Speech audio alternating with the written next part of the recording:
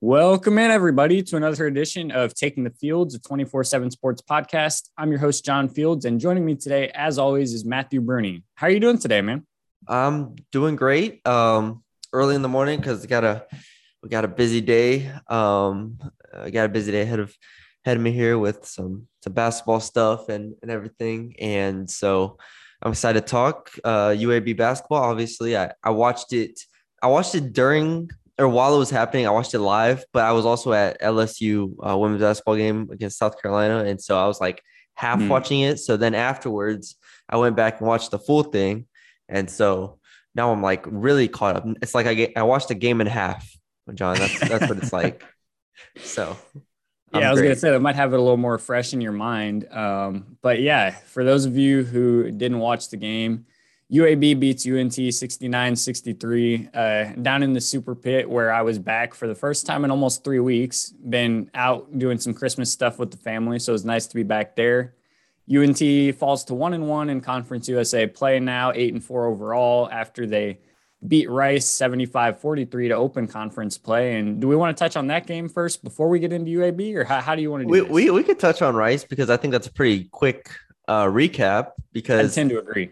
yeah, I have a Dave Campbell's basketball podcast I do as well. And um I was out on Rice early in the year, and Rice is just god awful. I don't know what's Oh happened to man. them this year, but last year, if you remember, they beat Marshall in the tournament, in the conference tournament. We're like, okay, Travis Evie, Quincy Olivari, Max Fiedler, Cameron Sheffield, return all of them, and they add Carl Pierre, and they're just even worse somehow than last year. So, but North Texas looked good defensively, Yeah. especially defensively.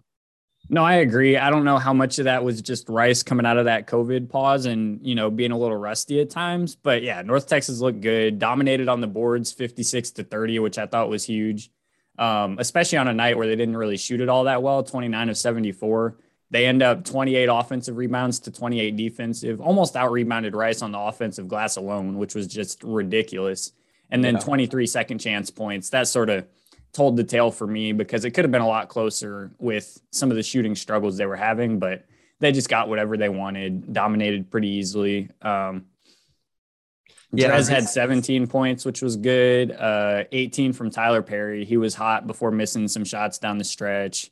Reuben Jones, good game from him. Overall, yeah, you can't complain too much with that result when you open conference play with a 32-point win, scoring 75 points. Pretty Yeah. good. So the thing with North Texas is usually they don't lose to the bad teams in the conference just because of the defense. Yeah. And it looks like that'll be the case again this year. So you got the Rices, the UTEP is still rebuilding. UTSA is just trash this year. Oh, Southern man. Southern Miss is right there with them. They were battling it out last night in just an awful game. Uh, and so North Texas will roll over those teams, and then we'll have like the disparity to me is pretty large in Conference USA when you look at the top four. Even though Louisiana Tech did lose Isaiah Crawford but you get Louisiana Tech, UAB, Western, and North Texas. You get those four, and then it's kind of just like everybody else to a degree. I don't even know Yeah. who Kimbom has as fifth, or who anywhere has as fifth for the most part. But I've seen like Middle Tennessee fifth, maybe, or like Yeah, I saw Middle as actually was fourth in the net rankings the last I checked, above Western. yeah. So Kimbom has Rice as fifth. Wow. I'm just looking at their projections. They have a lot of teams at like 7 wins, um, like 7 wins for the rest of the way. So Mm. yeah, I don't know. But anyways, yeah, it looks like North Texas will be able to roll over the rest of the conference. I don't have the schedule in front of me, but like I said, Southern Miss, Rice, UTEP, UTSA. If they play each team twice, they probably go 7-1 in that stretch, maybe better. But so that's the positive from that game that we can use moving forward. Yeah, I tend to agree. They got Middle coming up on Saturday, obviously, which we'll get into maybe a little more after we talk through this UAB game. But yeah, Middle, Marshall, WKU in the next three. Marshall and WKU on the road, which are both going to be interesting games. Obviously, Western a little more than Marshall, but Marshall on the road is always going to be a tough place to play too. So Definitely. It'll be interesting.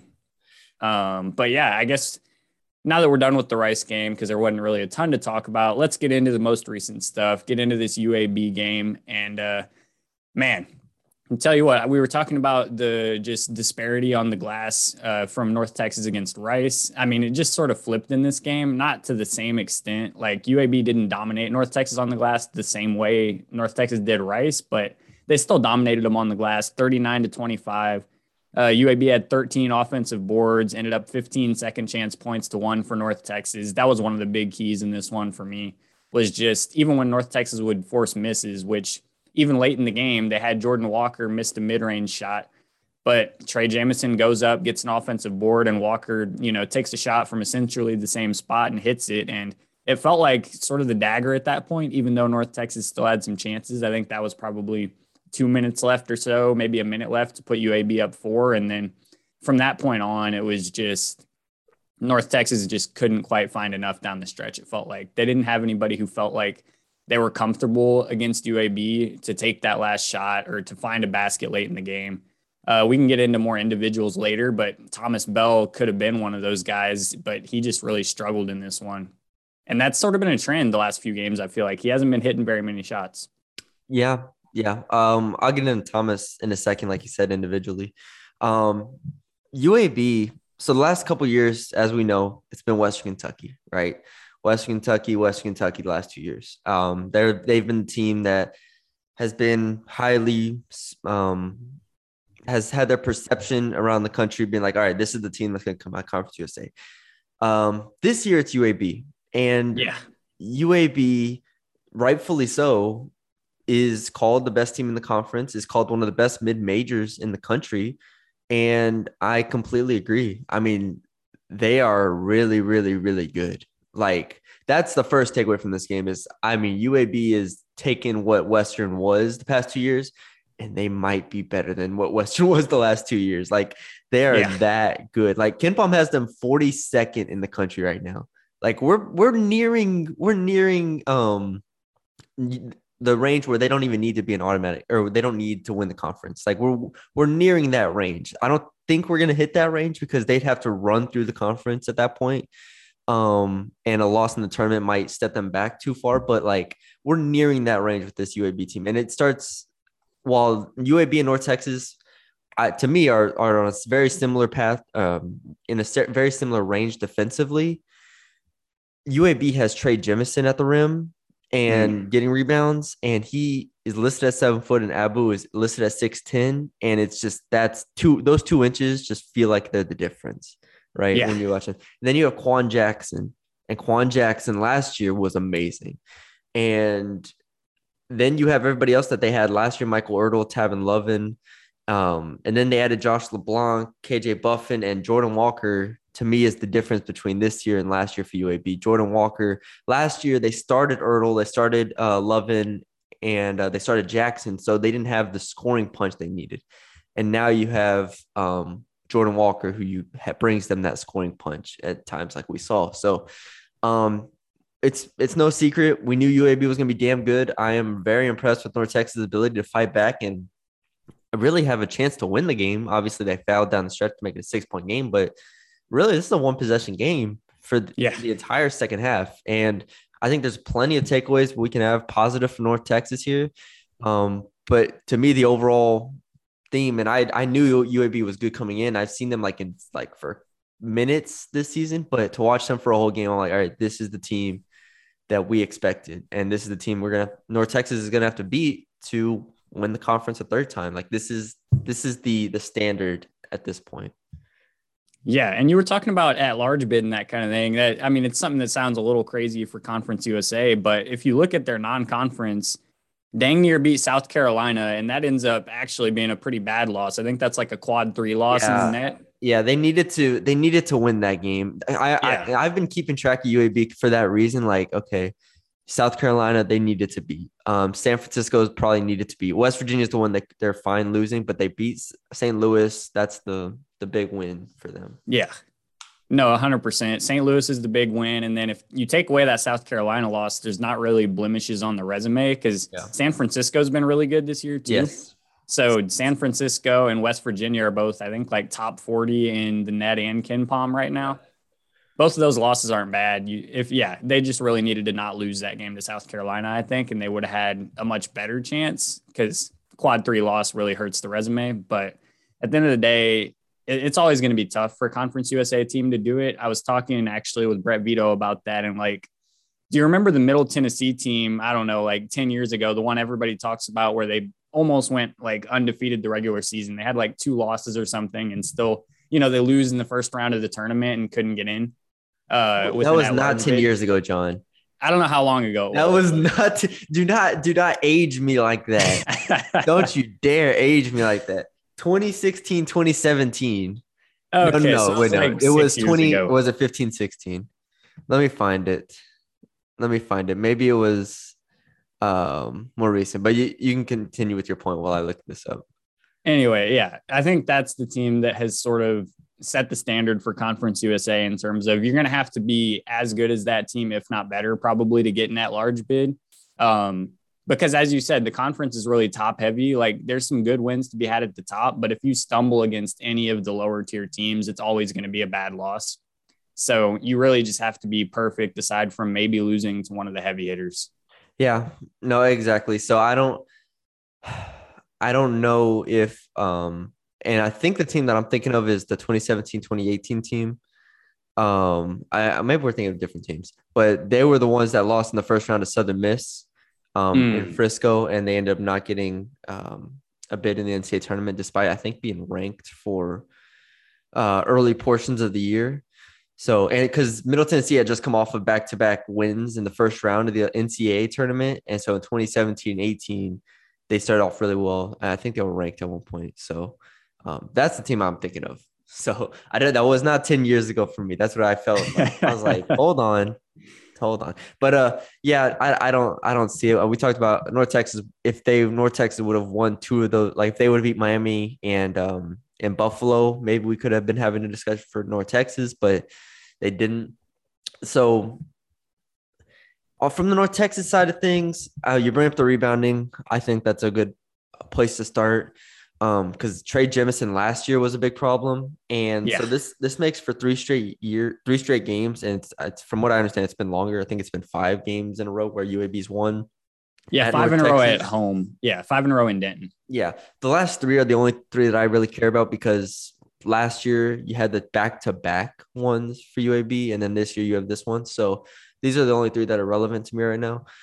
And last year it was the same thing. Last year it was the same type of thing where UAB is, I don't want to say they're an awful matchup for North Texas, but they kind of just are a mirror image of North Texas in some ways.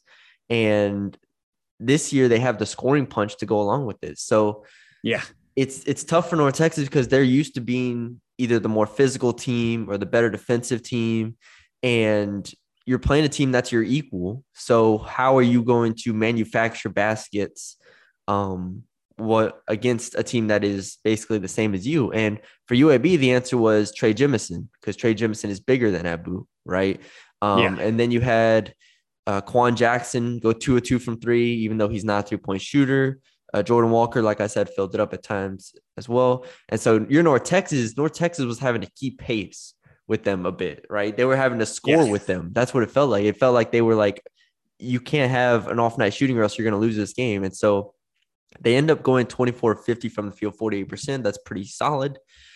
But they were 6 of 12 from 3 in the first half and then just fell off a cliff too.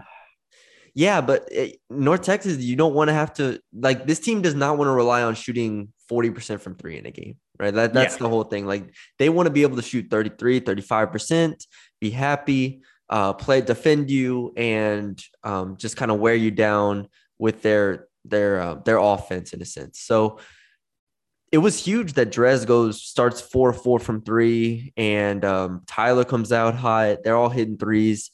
Because if not, UAB could have ran away with the game. Like UAB was in control early. I don't remember what score. I think it was 14-3 or 14-4. I don't remember.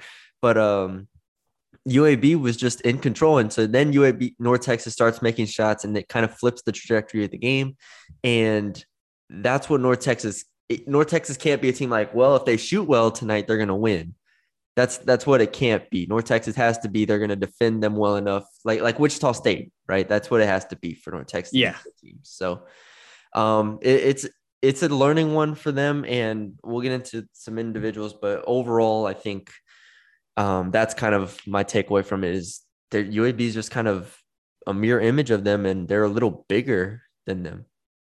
Yeah, no, 100%. And the one interesting thing to me as well is coming into the game, I caught this, but the 3 losses UAB had were the only 3 games they scored under 70 points. They got to 69 in this one, almost got to 70, but they got their first win scoring less than 70 points this year, which was kind of crazy to think about. So the North Texas defense, I mean, to some extent, UAB starts out hot. They end up going 17-6 up in the first 7.5 minutes is the one I found. But North Texas defense, I feel like they were able to grow into the game a little bit after the hot start from Jemison. I think he was like 4 of his first 4 or 5 of his first 5. And then UAB didn't continue going to him a ton. They went to him in a few key moments, but that was really where the major spurt of his points came, it felt like.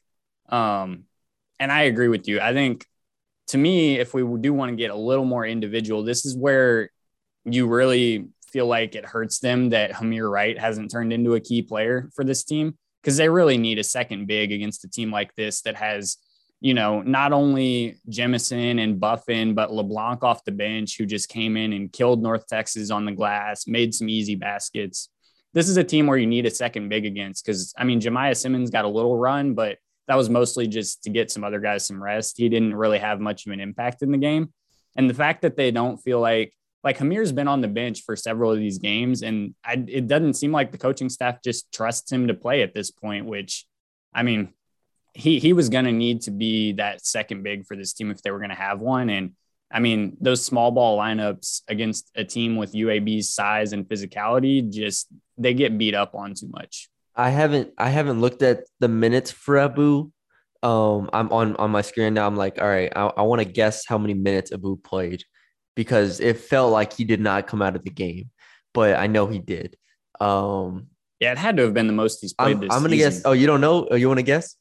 Oh, I have it right here. Okay. I'm gonna guess 35, man. It wasn't that much. It was 28. It felt like 35. Yeah, it felt like a lot. It felt like he just never came out of the game, because I'm trying to think of when he came out of the game. Obviously, they went to Thomas at the 5 and Aaron Scott came in at the 4. So the size difference is just massive there. Like, and they probably aligned it to where Abu came off the court when Trey Jemison came off the court. So they probably weren't at that much of a size disparity, but still, not to have, like, I just kept thinking the same thing, because it felt like Abu was like, he was expending a lot of energy, man. He didn't get in foul trouble, right? He only had one foul.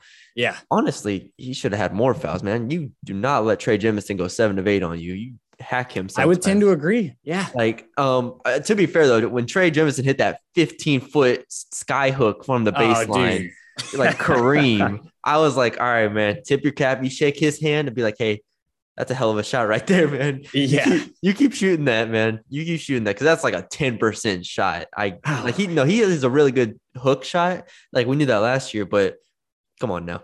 So credit to Trey Jemison, because I think he was the difference. And I think, Abu, if you have one foul going in the last 10 minutes of the game, you do not let Trey Jemison get an easy bucket. So, but you're right. Not having Hamir Wright really, really hurts. Not having that second big that they can throw out there really hurts, because Thomas at the 4 against UAB is very, very different than Thomas at the 5 against UAB. It doesn't matter if Trey Jemison's in or not. Just the physicality that you have to play with against UAB warrants Thomas at the 4. And Aaron Scott at the 4, well, I think he's a fine player. He is what we've known him to be. He's a fine player. He's a skilled player. Like, we're like, okay, this guy's going to be really good. I don't want him playing 14 minutes against UAB, especially not at the 4. Like, that's just asking a lot from a physicality standpoint, to go up against KJ Buffin, to go up against Josh LeBlanc. Like, it's asking a lot. So yeah, the front court is very, very thin, which we've known. I don't think Thomas played poorly For him to only have one offensive rebound, like for them as a team to only have 5 offensive rebounds was kind of jarring because Thomas, we usually expect to come in and be like, all right, this guy's just going to make stuff happen and get 4 offensive rebounds. Like Abu ends up with 1. Like JJ usually is good for 1 or 2 offensive rebounds, had 0. Like, Yeah. so the front court getting beat up a little bit has to be like the main takeaway from this game because UAB is that level of good. But we've seen this before, right? We've seen Charles Bassey the last couple of years like beat up on North Texas at times, and in the end, North Texas is able to pull away. But this UAB team's front court is intimidating to say the least. Yeah, no, 100%. And the crazy thing to me too was it wasn't always just a throw it to Jemison on the block kind of thing. Credit to the UAB coaching staff because they really put him in some good spots to get the ball. They'd really move him around a lot to where, it made it harder to double or it made it harder to bring some help on him. They had some actions where they would get him rolling to the basket and after like 2 or 3 other things happened, and then North Texas just couldn't quite get there. So I thought they did a great job of really freeing him up. That was one of the things that stuck out to me because I mean, Jemison's good, but if you get him looks like that, just easy looks, I mean, he becomes elite against a team like this that doesn't have somebody who can really stop him at the rim. And even when Thomas was switched onto him, sometimes when Abu was in the game, you could just tell it wasn't going to end well. Yeah. I want to look at the offense real quick for North Texas because it's interesting because they end up with a pretty decent, like I said, 48% shooting offensive night against a really good UAB defense. And how many turnovers did North Texas end up with? They end up with only 10. That's and really, UAB really, averages like 19 or something. Yeah, no, that's really, really good. So we're talking about a game where they shoot pretty well. Obviously, second half 3-point shooting was tough, but whatever. They shoot pretty well. They end up with only 10 turnovers, and they score 63 points. And one of my takeaways, I have a lot of takeaways here offensively, but Thomas and JJ need to be better offensively, specifically. Like those two specifically need to be better. And I have different reasons for each of them, but JJ last year off the bench was excellent in his role and kind of knew what he needed to do and was kind of a spark in a sense. He's not a spark in that same way in the starting lineup. He played 22 minutes, and for probably 20 of those, he did nothing on offense. Probably maybe more, maybe 21 minutes. But he had a couple of stretches where he had 1 assist, and he went 1 or 2 from the field, and he had 1 really nice finish over Jemison. And I was like, okay, awesome, good job, JJ. But I shouldn't be saying awesome job, JJ. That was your 1 contribution of the game, because that's what it felt like. It was like, oh, JJ finally did something. And this isn't an offense. This isn't a team littered with offensive scoring ability. This isn't a team littered with 3-point shooting. Like if you look at it, they have 2 shooters on this team and only one of them starts.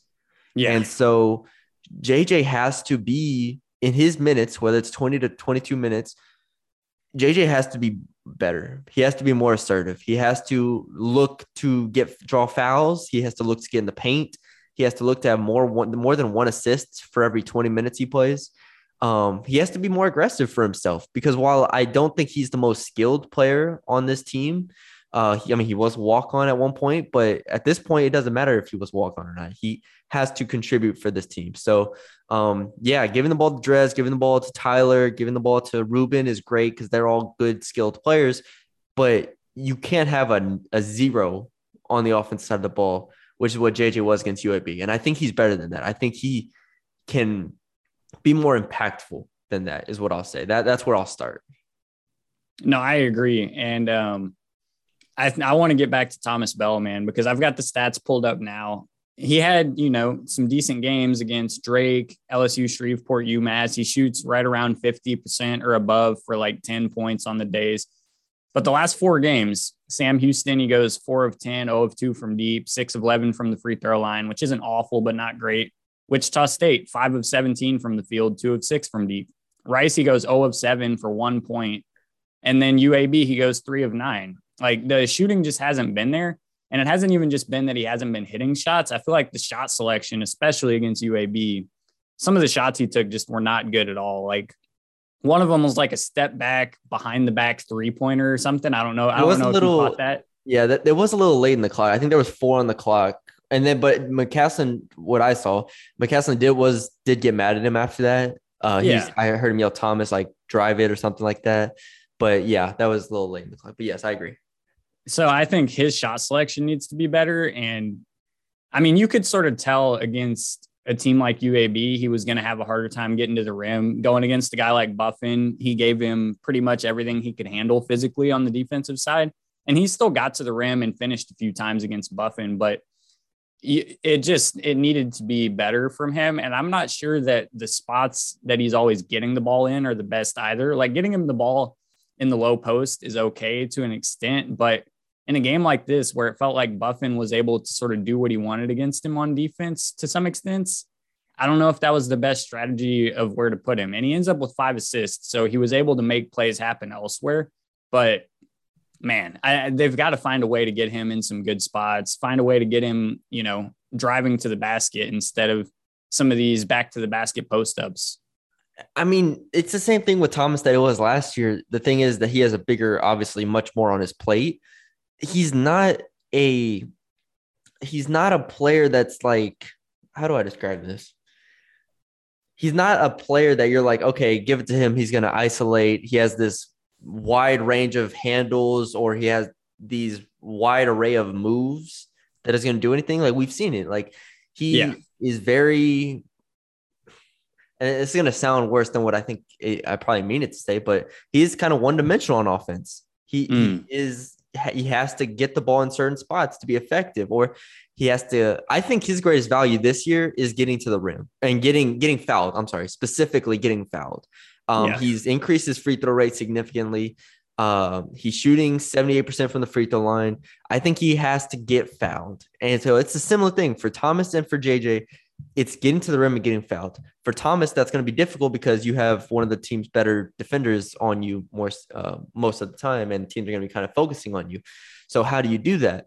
I think there's going to have to create ways to get him at the rim, because him shooting the ball right now is not an effective strategy. And I don't think it is going to be an effective strategy. Like he had those shots that he made in the postseason run last year. Those were awesome. But if you look at the postseason run as a whole, he didn't shoot the ball great. Like he's not a great shooter. He's not a good shooter at this point in his career. So you can't rely on him. And so what makes it difficult is we talked about these two guys, and here I'll throw one more stat out there.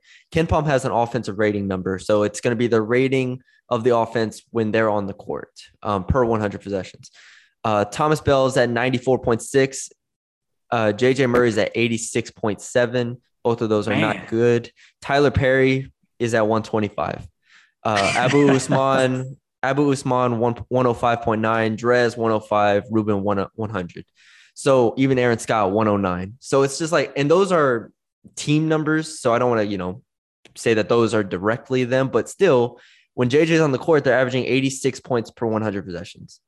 Like you need something from those two. You need those two to be more productive in ways that I just don't know how big of a step forward they can take at this moment. So then it brings back the question of how much, like we've seen Grant McCasland before just play his starters 36, 37 minutes. And I don't think we're at that point in the year to where he needs to. And Tyler Perry did play 32 minutes. So I don't want to act like he didn't play. But we're nearing a point where Tyler, Drez, probably Ruben too, even though, maybe Ruben and JJ fluctuate, but Tyler and Drez have to play 35 plus minutes a game. We're reaching that point in the year because you cannot have a starting lineup and a lineup that plays solid, consistent minutes that only has one shooter on the court. And that's what it's been.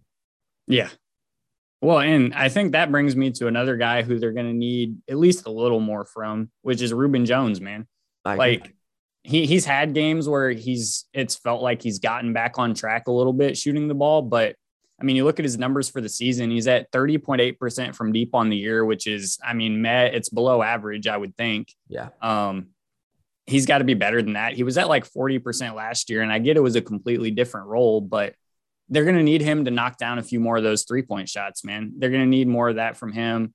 They're going to need better than a 2 of 7 night, I think, from the field, because he's going to have to compensate a little bit, like you said, for the fact that they're not going to get much offense out of JJ. Like, everybody has to step up a little more, I think, in that regard. And I agree, it'd be great if they got some more offense from JJ, but I don't know that you're going to get much more than, 2-4 points on a night. So I think more needs to come from Rubin, more needs to come from Thomas, like we said, and maybe you get, another basket or two from JJ here and there. But yeah, I think there's other guys that are probably going to end up needing to step up. So 2 years ago in 2020, and this is all according to KenPom, North Texas had the 34th ranked offense in the country. And that's not a surprise. As the season wore on, they were just a juggernaut offense. Emoji Gibson, obviously, Dangu, James Reese, we know the team. 34th in offense 2 years ago. Last year, they were 101st in offense. Still pretty good. This year, they're 144th in offense, which isn't terrible. I don't want to act like it's terrible. And I think, but I don't think it's good enough for where they want to be as a team. It's not. No, you're right. So last year, for context, and remember, last year they even struggled a lot of times. Like, they had to win the conference tournament kind of out of nowhere, not out of nowhere, but it took a little bit of a run from them. They were 101st in offense, 48th in defense last year. This year, they're 144th in offense, 44th in defense. Defense is still great. We know that. Offensively, you come from last year and you say, all right, we return Thomas, we return Abu, we return Drez, we return Rubin, and we return JJ. Those 5 guys have to play better than last year, obviously, right? Like, they're in different roles. You don't have Javion, you don't have Zach, you don't have James Reese, right? And of those 5, who would you say has played significantly better? I think of 1.5. I think of Abu. Yeah. Abu's the one that you're like, okay, he has taken a significant step forward this year. He's the one you're like, you see a significant step from last year to this year. Yeah. The second is probably Drez, but I don't think Drez has taken a big enough step forward from where I thought he was going to be before the season. Before the season, I thought he was going to be at the rim a lot of the time. Like, I thought he was going to be just attacking the paint in ways that I think he's still capable of, but he only took 3 shots inside the arc against UAB. And one of those was an and one that I thought was really good. Like, he keeps showing this potential of being a great finisher and great at getting to the rim, and then just never does it. So it's like Drez, I think, has gotten better, but it's not he hasn't even reached where I thought he was going to reach. So you have those 2, and then Thomas, JJ, and Rubin are all in different roles, and they haven't taken the step forward to fill those roles successfully at this point. No, I tend to agree. And that's been my biggest gripe with Drez probably this year, is the fact he doesn't get to the rim enough, because, like, it feels like every time he goes to the rim, he's basically an elite finisher at the rim. Like, more often than not, he's going to hit that shot, or he's going to get fouled hard and go to the free throw line, which there's another area where he needs to be better. 5 of 12, 41%, like 41.7% at the foul line for a guard is just, for anybody, but especially for a guard, is completely unacceptable. Rubin's 11 of 19, which is 58% basically. Like, they need to be better at the foul line in general too, especially the guards. Abu's at 57.6%, which isn't ideal, but I feel like he's been knocking some down lately, at least. The guards are going to have to shoot better free throws. And that was one of the things, if we want to get back to this game, that was one of the things that sort of cost North Texas too. They go 7 of 13 from the foul line. And let me see if I can find UAB here. UAB goes 10 of 14. Yeah. Like, that's 3 points you're giving away there to UAB on free throws in a 6-point game. Yeah. And their free throw percentage has kind of been buoyed by Thomas Bell and Tyler Perry a lot of it this year. And if we remember, I mean, their free throw percentage on the year is 72%. Their opponent free throw percentage on the year is 61.7%, the second lowest of any team in the country. Like, if we remember the Sam Houston State game, right? Oh, man. Couldn't buy a free throw. There have been other games like that to where teams just have not shot free throws well. Either that's luck, which it is significantly, but also some of that is just their opponents. I mean, you get into games You tell me that's not good free throw defense, man. like you get into games against good teams that aren't Sam Houston, and for the most part, they're going to make their free throws. So you can't rely on this the way that they've been kind of, I don't want to say relying on it, but they've been fortunate in that aspect of it. So the pressure is going to continue to mount on these guys with the offense, because while I just don't think there's like a clear answer besides like starting Tyler Perry and playing for like as a piece. And because it's pretty clear when those two are on the court, their offense is fine, right? Because they could just shoot the ball with anybody in the country, really. And so I just looked it up on Hooplands with Tyler and Drez on the court together. They've had 407 possessions on the court together. They have a 105 offensive rating, which is good, very good. And when they're off the court, or actually in any other lineup, they have a 97 offense rating. So they're 8 points better when those two are on the court together. Yeah. I mean, the defense might take a small step back, but at the end of the day, like, there's only so far you can go. And I think while Tyler's comfortable coming off the bench, I think it's clear about that. I think at some point you look at just flipping him and JJ. And it's not a dig at JJ, because I still think JJ warrants 15 minutes a game. But, I mean, he's getting 22 right now. He's in the starting lineup. He's not doing anything. So, yeah, no, I would tend to agree, man. I don't know. Yeah, and like on the season, he's averaging 27.4 minutes a game, JJ is. I don't know that you can have him anywhere close to that down the stretch of the season, unless, like you said, he takes a step up and starts making some more plays on offense. Like, yeah, because I don't know how at some point the defensive value he brings isn't enough to justify 38% shooting from the field and 23% from deep. Like, at some point, it's not good enough to justify that. So then, okay, let's talk a little bit bigger picture, because I agree that it's not, when you're trying to win a conference championship, it's not. And that's the standard North Texas has set, right? They've won the last two. They are a great mid-major program that is going to be competing for the Conference USA championship every single year. So let's look at it we're looking at it in that lens. We're not just looking at it as like this being a top 4 team in the conference, which it obviously is. Like, we don't even need to talk about that. Like, if we're just talking about, oh, let's see, how are they going to be a top 4 team in the conference? Well, they already are that. So we're raising the standard a little bit for this North Texas team, which I think they want because they're a great program with great coaches. So that comes back to beating UAB, beating Western Kentucky, and beating Louisiana Tech. Yeah. I have seen a lot. I've seen UAB now, and I've seen Louisiana Tech. I saw Louisiana Tech play LSU. I've also seen bits of Western Kentucky. I'm not going to say I've seen a full game, but I've seen bits of them. And those 3 teams, in order to beat those 3, you're going to have to shoot the ball well from 3, I think specifically. I think that's a big thing, because Western Kentucky has a 7'5" player in Sharp who is going to present you similar problems to Trey Jemison. He blocks like 3 shots a game or something ridiculous. So you thought Charles Bassey was annoying to play against. Like, this is another version of that, right? He's not going to be as talented, but he's going to be long, and he's going to be a major problem. So West Kentucky interior defense is going to be good. UAB's defense is awesome. Louisiana Tech is going to be a very, very pesky team, but they don't have the size that the other 2 have, especially with Crawford going down. That sucks for them.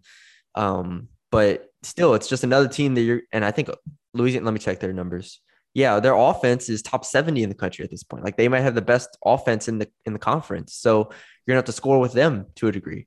So it's just looking at all of this stuff. It's like, how are they gonna keep pace with these teams when you're the 144th offense and you are the worst of those 3 teams offensively? Because even Western Kentucky's 99th in offense, like they're top 100. So it's gonna be interesting to see how they battle through those games. Well, and I just pulled up Sharp's numbers, and I really undersold him, man. He's at 4.9 blocks per game, and he had 10 in one game against Alabama A&M. I get it's Alabama A&M, but nobody gets 10 blocks in a game. I saw Auburn. I don't know if you've seen any Auburn, but Auburn has a 7'1" guy named Walker Kessler, and LSU played them the first game of conference season, and he had 10 blocks. So Holy cow. there you go. Well, watch some Auburn when you get the chance. They're a crazy, crazy team. Man. Yeah, But I might yes, have to. Jeez. he's number. So I think so. This is how it goes. I think Sharp's number 1 in block percentage in the country, and Kessler's number 2. So those are just again elite shot blockers that we're talking here. Yeah. No, 100%. So it's going to be interesting to see how they can hold up against these guys. Here, go ahead. I will say, and I mentioned this earlier, like I'm not worried about them losing to like Middle Tennessee, Marshall. Like maybe they drop, again, like we said, Marshall on the road is a tough one. Maybe they drop it. It's not the end of the world if they do. But like Middle, Marshall, Charlotte's actually decent, is decent this year. ODU's decent, La Tech, UTEP. So, I mean, I look at this team and I don't want to make it sound like the sky's falling from this podcast, but because I probably would have them at this point going 12-6 in conference. Does that feel right? 13-5? Yeah, I think somewhere around 13-5 sounds about right. Yeah, 13-5. So give or take a game. But the thing is, UAB is probably going to go 15-3. Like I don't see teams, like I don't see bad. Like I said, North Texas is going to beat bad teams. We've already seen UAB play 2 bad teams, and UTEP's not bad. I want to make sure that's clear. They're not bad, but they handled UTEP. UTEP came back a little bit at the end, and then they just handled UTSA. UTSA is down to, here's some fun for y'all, North Texas fans. UTSA is down to 311th in KenPom. Holy cow, dude. Out of 358 teams, UTSA is 311th. They are 357th in effective field goal percentage on offense. Like this is a god-awful UTSA team. Yeah, they're really missing Javon Jackson and Keaton Wallace right about now. That's all they had, and we knew that was all they had, and they just are just god awful. So, anyways, that'll make y'all feel better, North Texas fans. They are trash, but that's all I had. I think. Shout out to Tyler Perry because man, he is good, really, really good. Yeah, and he and Drez, like you said, they're the only 2 3-point shooters on this team right now consistently. And before this game, I wouldn't have even put Drez in that category necessarily, but it seems like he's finding his way back. So they're going to need probably Ruben to step up and be that third guy because it's not going to come from Thomas more than likely at this point. And it's not going to come from JJ. And then, I mean, if you look down the list, I will say with Aaron Scott, he made some freshman mistakes in this game a couple times. He had a bad turnover looking for Ruben the other side of the court. But I think he had solid minutes in this one. I would tend to agree with you. I don't know what the right number of minutes is. You don't play him a ton against, the best teams in the conference, but maybe you do if he can get you a little bit more scoring. He gets 4 points on 2 of 2 shooting. He hit that mid-range jumper and then got a nice layup going to the rim. And I mean, he hustles his butt off on the court, man. Like he's one of the guys where I've been most impressed with just how hard he goes after some rebounds and that kind of thing. Like that's how he finds his way onto the court for this team more often than not, is because he can go get a rebound for you when you need a rebound, at least against some teams that don't have the size that UAB does. So I'll be interested to see. Maybe he takes a little step up in minutes if you're able to get him more comfortable in scoring the ball a little more. I don't think you can depend on that through conference play, but it's another spot you could look at if you need a little scoring from somewhere, I think. Yeah. Definitely. I don't think I have anything else. They play Middle Tennessee on Saturday, so they're going to quick turnaround there at home. We could have waited till after that game, but this game is way more interesting than that game. Assuming North Texas takes care of business against Middle Tennessee, then we wouldn't have too much to talk about after that. So UAB is the big one, and I'm glad we got this one out of the way. Well, and I am a little intrigued with Middle Tennessee because they do come in. They're like the 4th best CUSA team in KenPom, right? Or not KenPom, in the net rankings right now. Right now, they're at 124. The net loves them. The net loves them. I don't know why exactly, but and the net might be overselling them because the net has them above Western Kentucky, like 8 spots ahead of them. Here's a spoiler. I don't care about the net. I know the net matters for but I don't know why it matters and KenPom doesn't, because they're both just equations.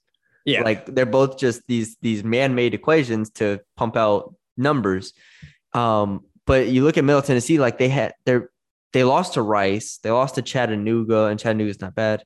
Lost to Ole Miss, lost to Murray State, lost to Stephen F. Austin. So those aren't none of those are like terrible losses besides Rice, but like they've beaten like Coastal Carolina by 4. They don't have a single top 170 win in, according to KenPom this year. Yeah. So every team they played that's over 170, and Rice is like 187, they haven't won. So I just don't really see them. But I did see that net ranking too, and I'm just like, okay, sure. I guess. Like they shoot 29% from 3. They are the 230th ranked offense. Like I don't really see it being too much of a problem for North Texas, especially at home. Yeah, no, it really shouldn't be. And I'll run through the new net rankings this morning now that they've come out just real quick. The top of CUSA, UAB moved up from 43 to 37. And then you go down, North Texas drops from 47 to 59. So not a crazy drop as you'd expect. I mean, it's like a quad 2, or I think it's a quad 2 loss. I think it's a quad 2 loss because they're at home. I know it changes a bit. And then it's a quad 1 win for UAB, I believe. I think so. And then La Tech jumped from 80 to 70. Let's see who else. Middle Tennessee is at 124, down from 121.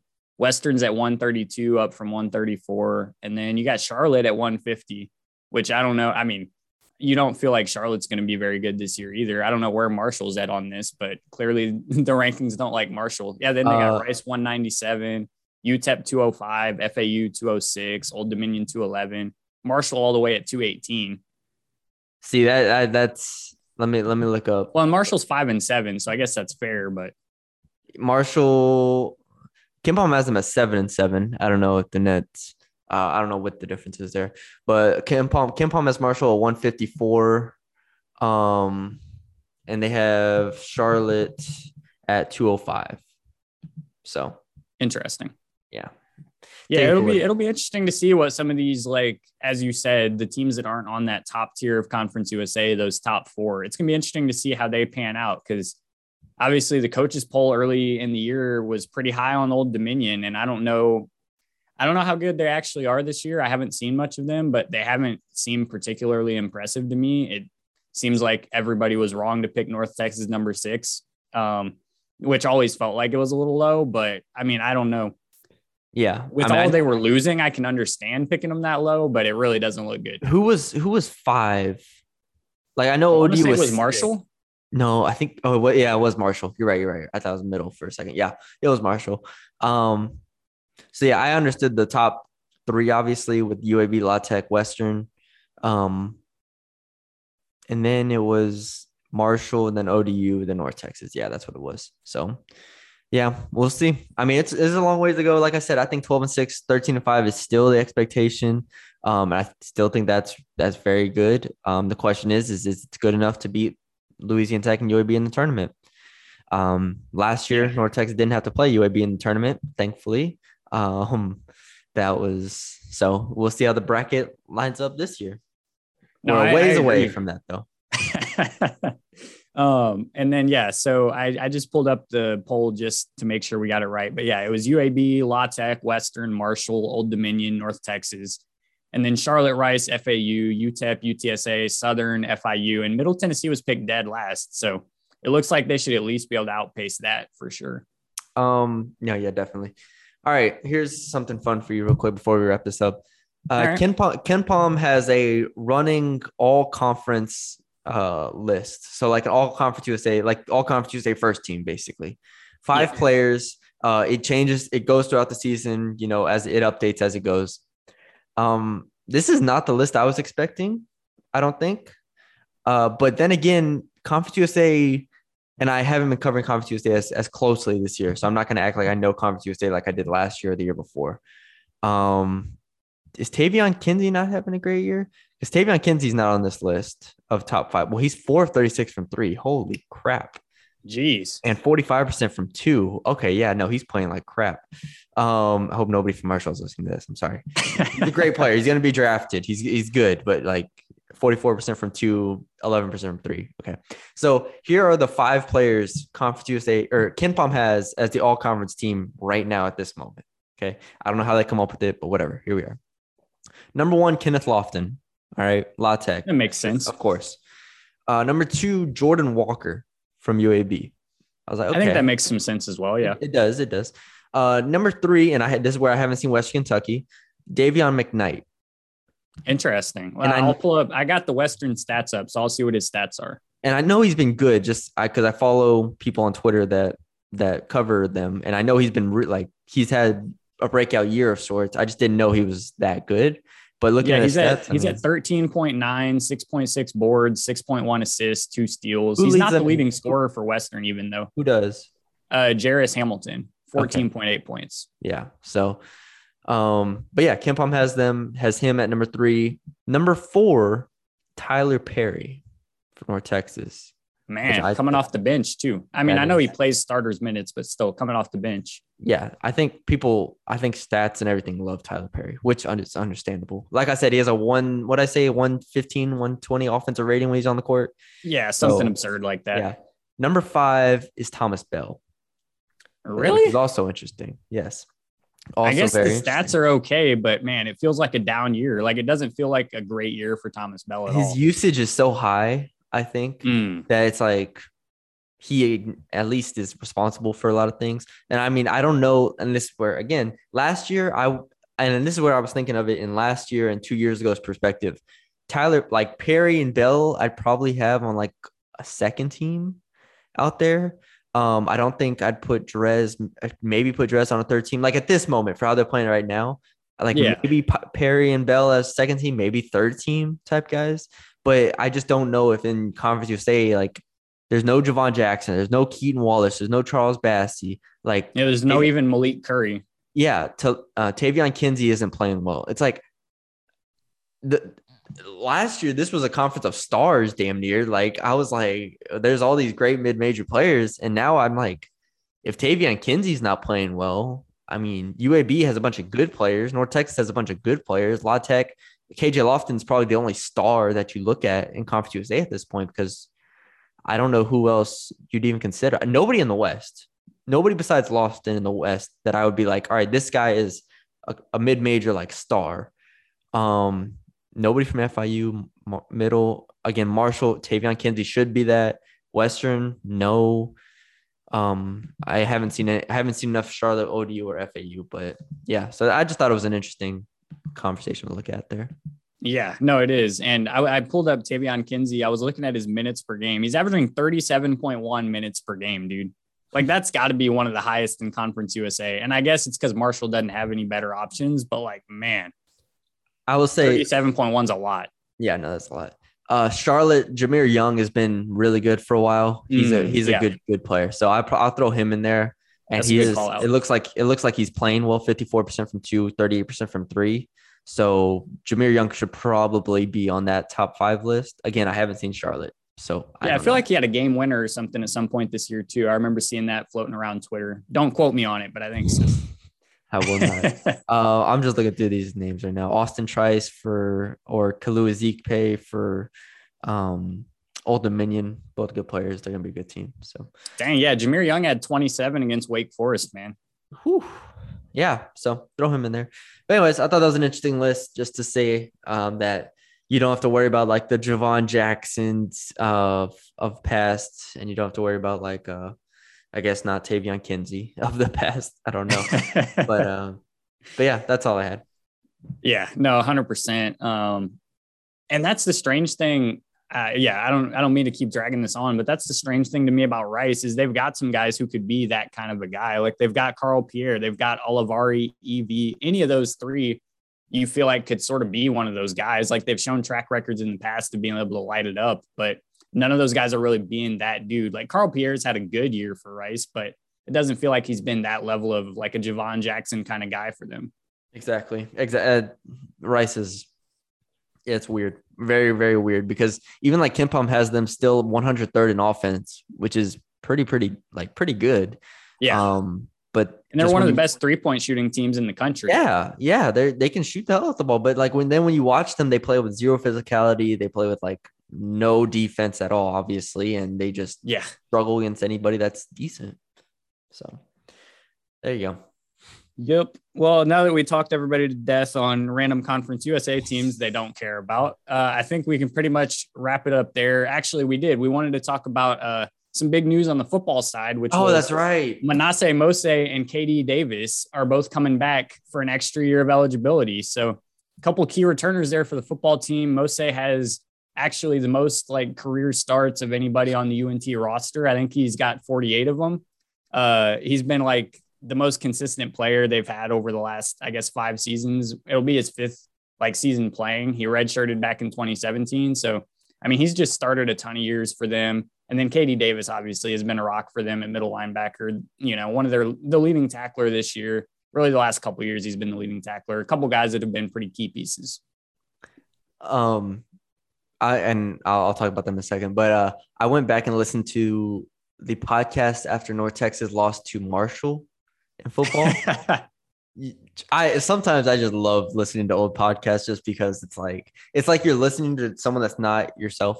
And yeah. I mean, for listeners, you can go back and listen to it as well. I just think it's a hilarious podcast.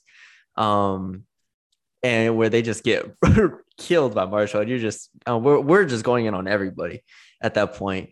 Anyways, I said that because I don't know how I feel about it. I mean, I think they're both good players.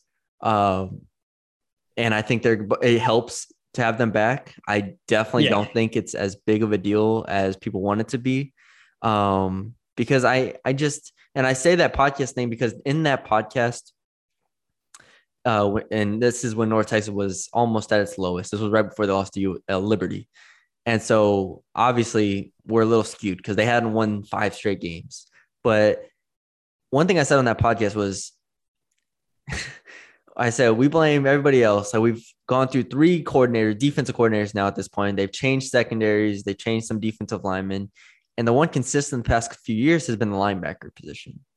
And so I don't have expectations of KD Davis being a, NFL caliber linebacker next year or anything like that. But I think he's just going to give you more of the same. And I think that's fine. I think it's good because you can build a good defense around KD Davis. But it's pretty clear he's not going to be the game-changing linebacker. And if that's what y'all are looking for, I don't think that's what he is. Yeah.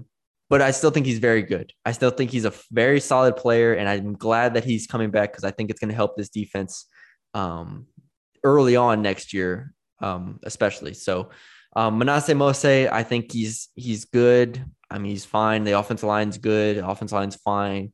But they have much bigger problems than offensive line and linebacker, I guess, to this point.